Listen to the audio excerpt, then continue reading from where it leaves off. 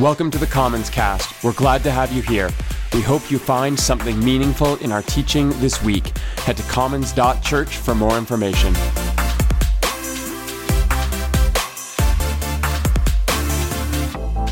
We are starting this year off together with a quick 2-week conversation entitled Picking Up, Letting Go. And last week, Jeremy took care of the letting go half of that equation, suggesting that sometimes we actually have to take stock of what needs to be relinquished before we can welcome new beginnings. And he explored this lively, riveting moment from a well-known story, the story of Jacob and Esau, where when we read it carefully, we saw and we found a compelling example of what happens when we hold on to stories about who we are and who others used to be.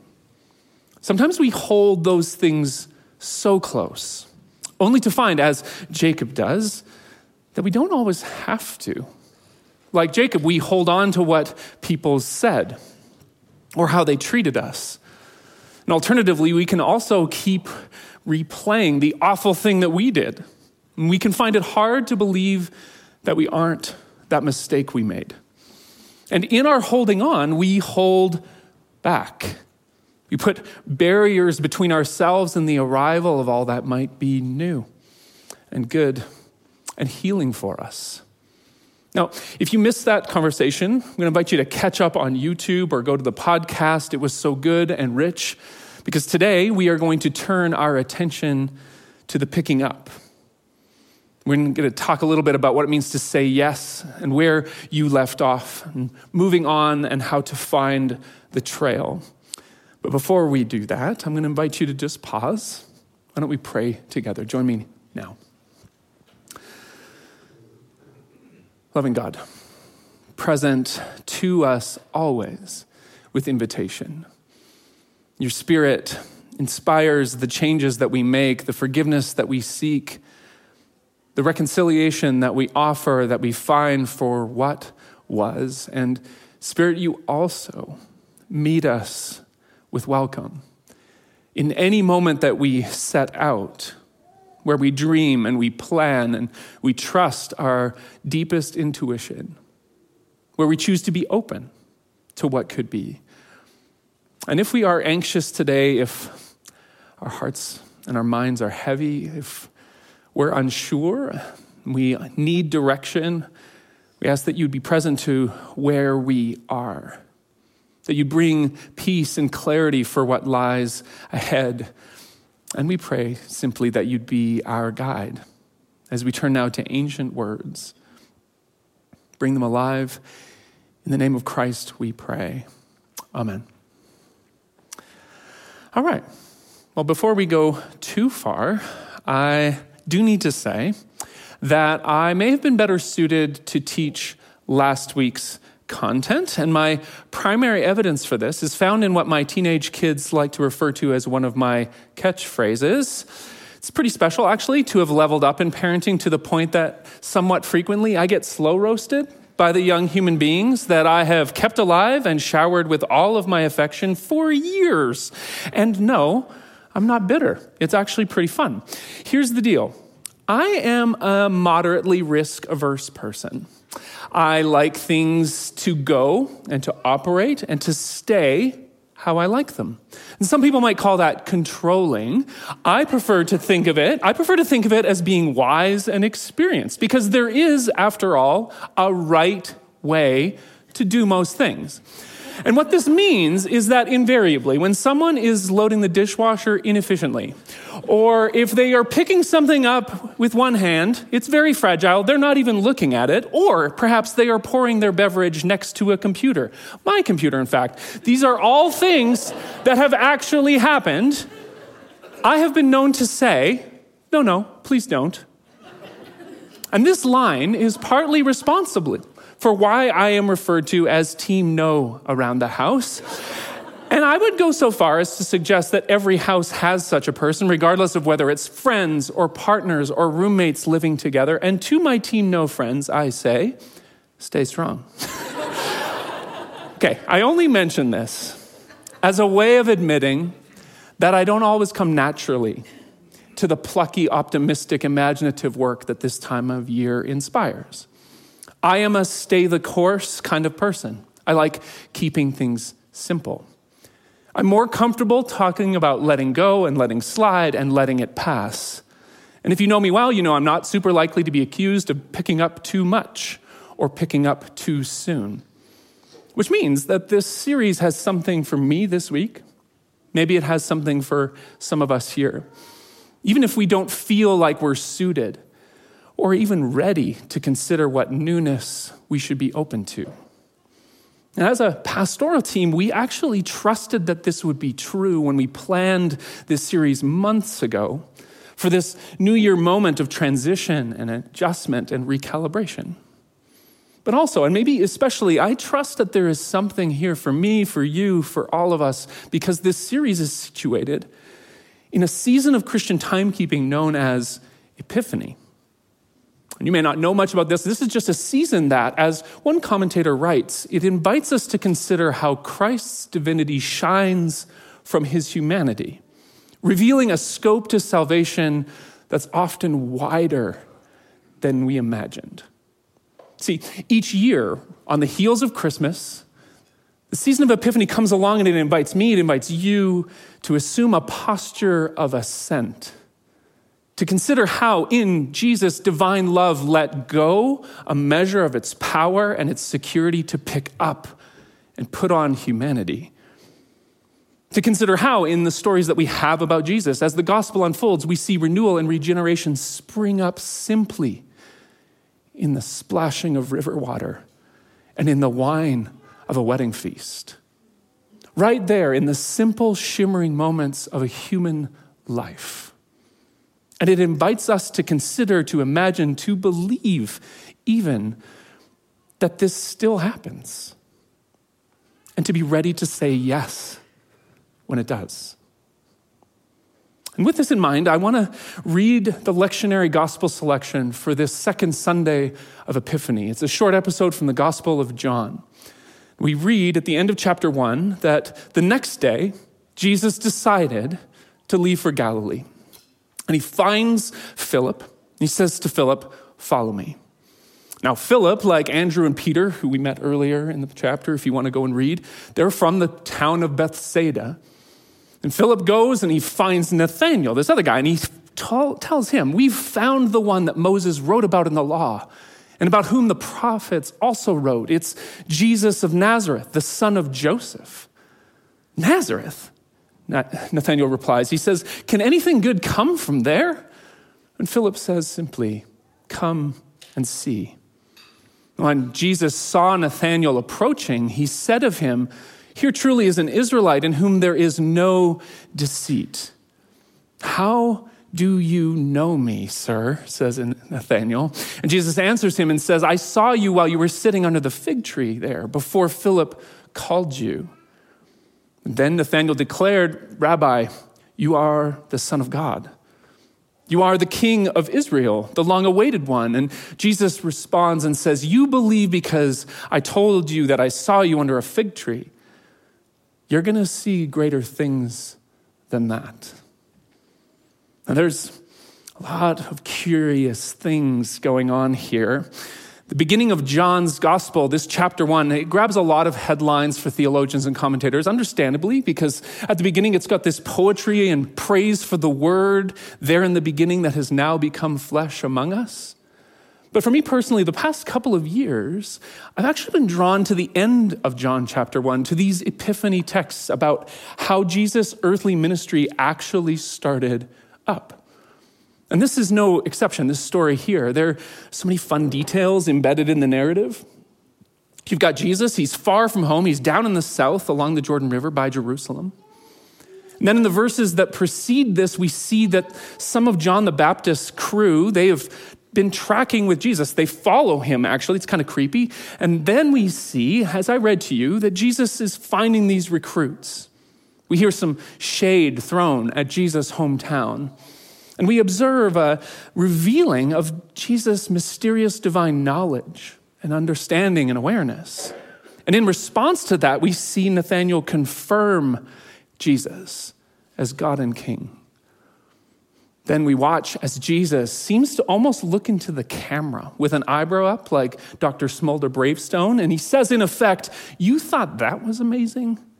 You haven't seen anything yet. Which isn't to say that I think that Jesus looked like Dwayne "The Rock" Johnson in Jumanji so much as I think that it's helpful to imagine in the Gospels Jesus looking at the camera and breaking the fourth wall. Anyway, back to the story and to this part about these followers finding Jesus and Jesus finding followers. See, it's important in the mix of all that to acknowledge that there was a lot of unease and disorientation as the background to this searching and finding being done by first century characters. Not unlike our own world, there was plenty of political and social tension. There was lots of economic pressure and uncertainty.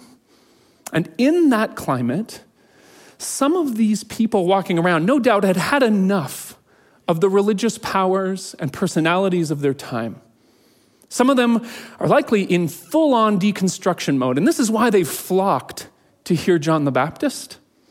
This is why now they are turning because they are intrigued by Jesus. Perhaps they're eager to find a version of faith that was rooted in integrity and in justice. Maybe they were just looking for something real and embodied.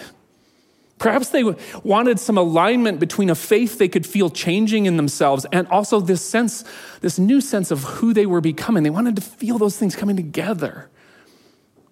And I think that can feel familiar for some of us too. That sense that we have to actually let go of ideas that once felt safe. That sense that maybe, just maybe, the story of Jesus might hold something that we need. And this is why. I love how John presents Jesus appearing in the world, how his arrival actually played out. Because I think it mirrors our experience. I think it hints too at what the future holds for us. Because maybe your journey of faith isn't, or maybe it is a lot like the disciples here. It's like a scavenger hunt. Because you've gone out looking. Where out of curiosity or out of necessity, you have set out searching for something that you can't quite put your finger on, you can just feel it. Or perhaps you've promised yourself that you will not return to what you've known, even though not returning has left you lonely.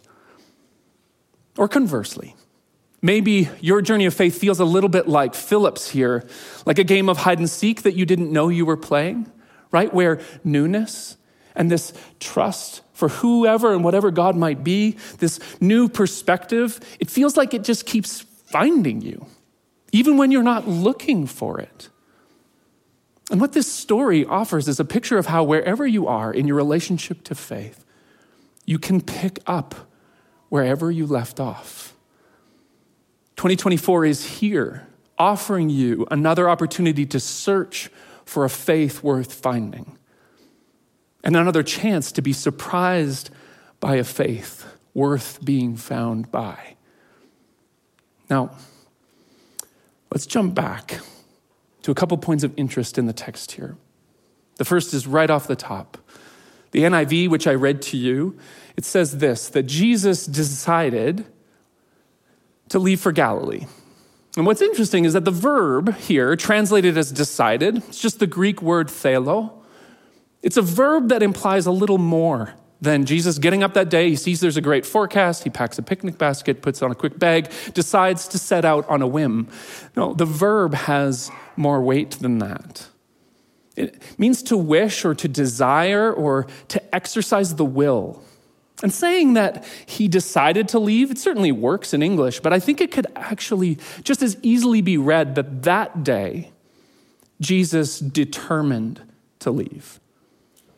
You see, we don't know all the circumstances, but we do know that at some point, having had this ecstatic baptism experience and having some people come along and affirm his message, having maybe renegotiated his relationship with his cousin John and realizing the ways that they were different, realizing that the hubbub of Jerusalem wasn't really for him, he realized that he needed to chart his own course. And so Jesus determined then that it was time to head north toward home. And I love what this choice reveals about the overarching theme of divine action in Scripture and in the world. That for all the power that created and sustains the universe, that for all the mystery of how Spirit breathes and restores and makes new, Jesus shows us that divine intent and creativity and redemption itself, how these things emerged in the fallout of his human choices. In this text and in the rest of the gospel story, we see a picture of God in Christ discerning direction and figuring things out on the fly and discovering a way forward at times. And that might not seem like a big deal, but a robust theology of Christ and of Christ's humanity requires that we read the stories of his decisions as a frame for our own decisions. How Jesus, like you and me, had to find out and work out and flesh out the mystery of a life, picking up and moving on from who and where he'd been. And that, in some small measure, is what Epiphany and this series and what remains of 2024 ahead of us, they invite us to consider these things. They invite us to consider that moving on isn't optional, right? Like your relationships will shift whether you determine to change them or not. And your body will change, I promise you. And your intentions and your motivations, they are going to transform whether you are paying attention to them or not. And other people's are doing the same all around you. We never remain as or where we were. Jesus shows us that in the story. And I think it's worth remembering that in all of your picking up, your determination can have redemptive outcomes too. But I also think it's so important to notice how Jesus approached this moving on moment. See, the text tells us that Jesus finds Philip, invites him to follow. And then we're told what feels like this uninteresting, unimportant, unrelated personal information. Verse 44 says that Philip, like these two brothers who have discovered Jesus right before this story, that Philip was from the town of Bethsaida. And then Philip goes and finds this guy named Nathanael. Nathanael comes to discover the hype that Jesus is. Is it for real? Then he has this mysterious encounter where he feels seen, he feels known. And then he has a conversation with this person where he sees and knows the divine in a new way. And then he's brought into this little group that's going to leave the next day. And you might be wondering why any of that matters. And like every social studies class you ever took, the answer is in the geography. Here's a map. It's a map of where Jesus' ministry unfolds, almost all of it. The story we're in today actually happens below this map, about 100 kilometers to the south. So here you've got Nazareth. You can see it there, Jesus' hometown. That's where he was from, up in the mountains. And there is also the Sea of Galilee, where so many stories in the Gospels happen. And if you look, you can see Bethsaida on the north side of the sea. John tells us that Andrew and Peter and Philip, who we've just met, that they're from this town. And scholars generally speculate that these people probably all knew each other. And if you keep looking, you can see this town called Cana. It's there to the west of the sea. That's the town that's going to pop up in the next chapter, after these guys have gone north together. And we're going to see Jesus take a wedding reception to the next level there. This is a town that a little later in John, we will learn that Nathanael, who we've just met, is from there. Which just means that if we read this text carefully, we see how Jesus' decision to move on shapes the unfolding redemptive story of Scripture. And we see how Jesus appears to be surrounding himself with people for the place that he intends to go. Look, we don't know why Jesus chose the followers he did. Did he choose Matthew, the tax collector, because he needed a CFO? Maybe. Did he choose Peter, who was impulsive and confrontational, because he knew he was going to need an honest critic in his life? Did he choose Philip and Nathanael in this story because they were intimate with the neighborhoods and communities that he knew he'd probably end up in? Or maybe Jesus just wanted some friends. Whatever it was, it offers you the assurance that it's okay to determine in your heart and mind where you need to go in all of your moving on this year. And that you are right to discern and choose carefully and strategically who you need to take with you. Now that can sound like a bit of a cliche, and I don't offer it as that. I think most of us know that deciding where to go in our spiritual and in our emotional and in our professional transformation, this can be so hard. We likely have all had the experience where picking up newness, it's tricky because we can't determine what's best. Or how there are these times when it feels like all we're doing is picking up. We're often left picking up the pieces of what and who and where we thought we'd be.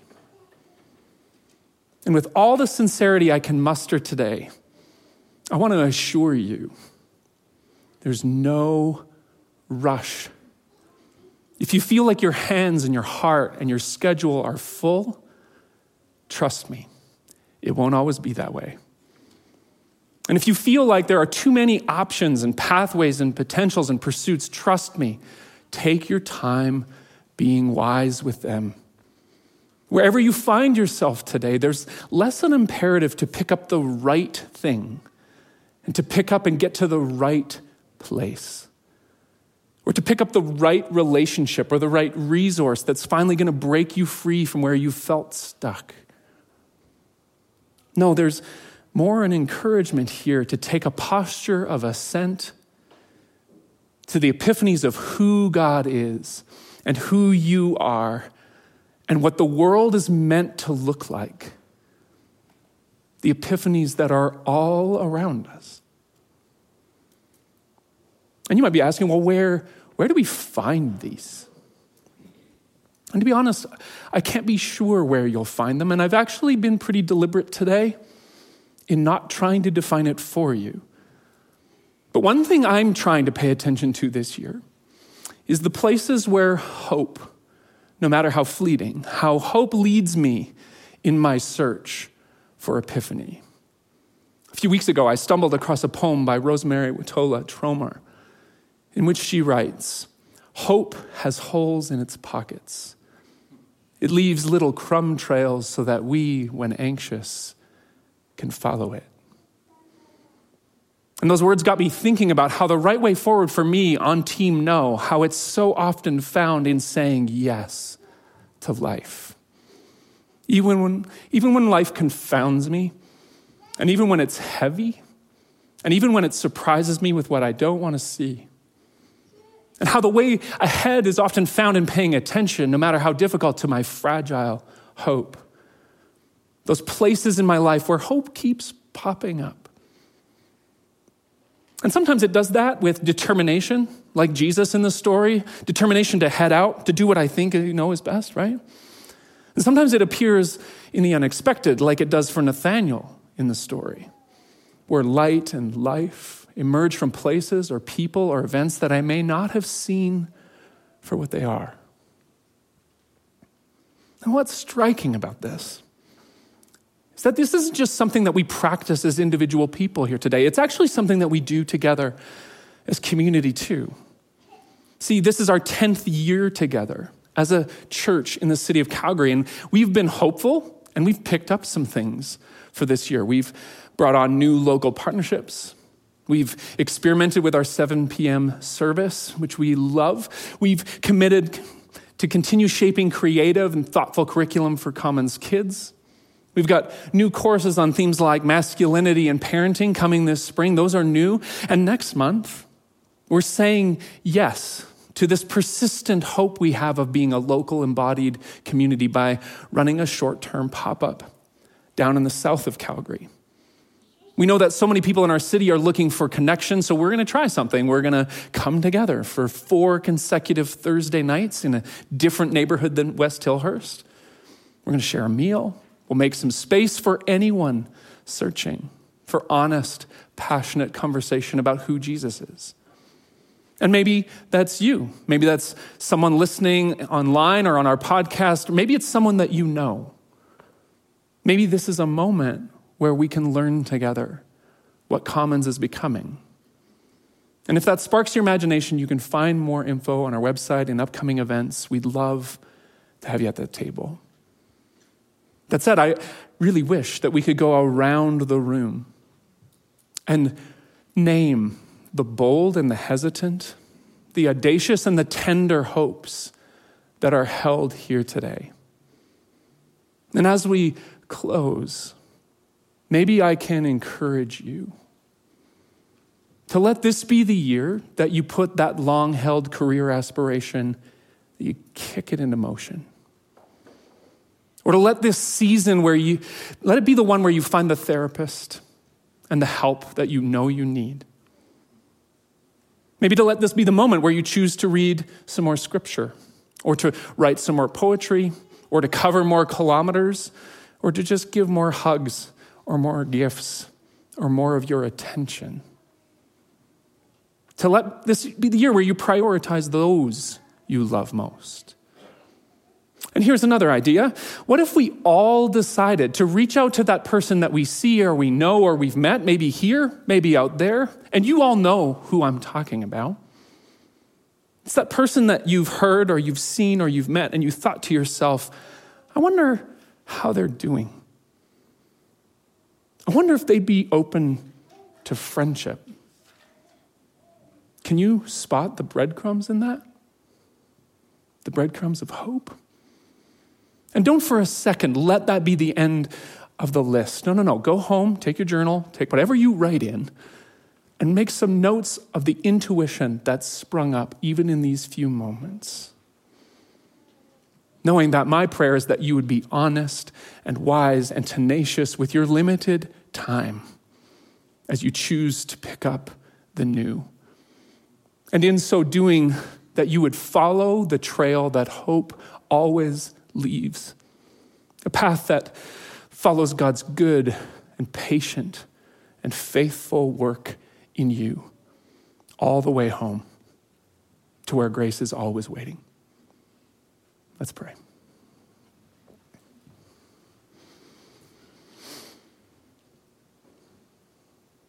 Loving God, today we pause. We hold the mystery of your creative, sustaining presence. And we hold the mystery of our own experience right here in the middle of this world. And wherever we feel prompted today, I'm so grateful for how Spirit comes and it connects with where we are. It prompts us to say yes. It prompts us to move on. It prompts us to go looking for a path that's hopeful and rooted in your goodness. And whatever we might need today, maybe our hands are weak, maybe our hearts and minds are tired, maybe we are worn out. Whatever we might need, we pray for courage and tenacity and grace to receive. Whatever it is that you have already brought and you are bringing and you promise to bring to us, courage and faith to pick it up and move forward. We pray these things in the name of Christ, our hope. Amen. Hey, Jeremy here, and thanks for listening to our podcast. If you're intrigued by the work that we're doing here at Commons, you can head to our website, commons.church, for more information. You can find us on all of the socials at Commons Church. You can subscribe to our YouTube channel where we are posting content regularly for the community. You can also join our Discord server. Head to commons.church/discord for the invite, and there you will find the community having all kinds of conversations about how we can encourage each other to follow the way of Jesus. We would love to hear from you. Anyway, thanks for tuning in. Have a great week. We'll talk to you soon.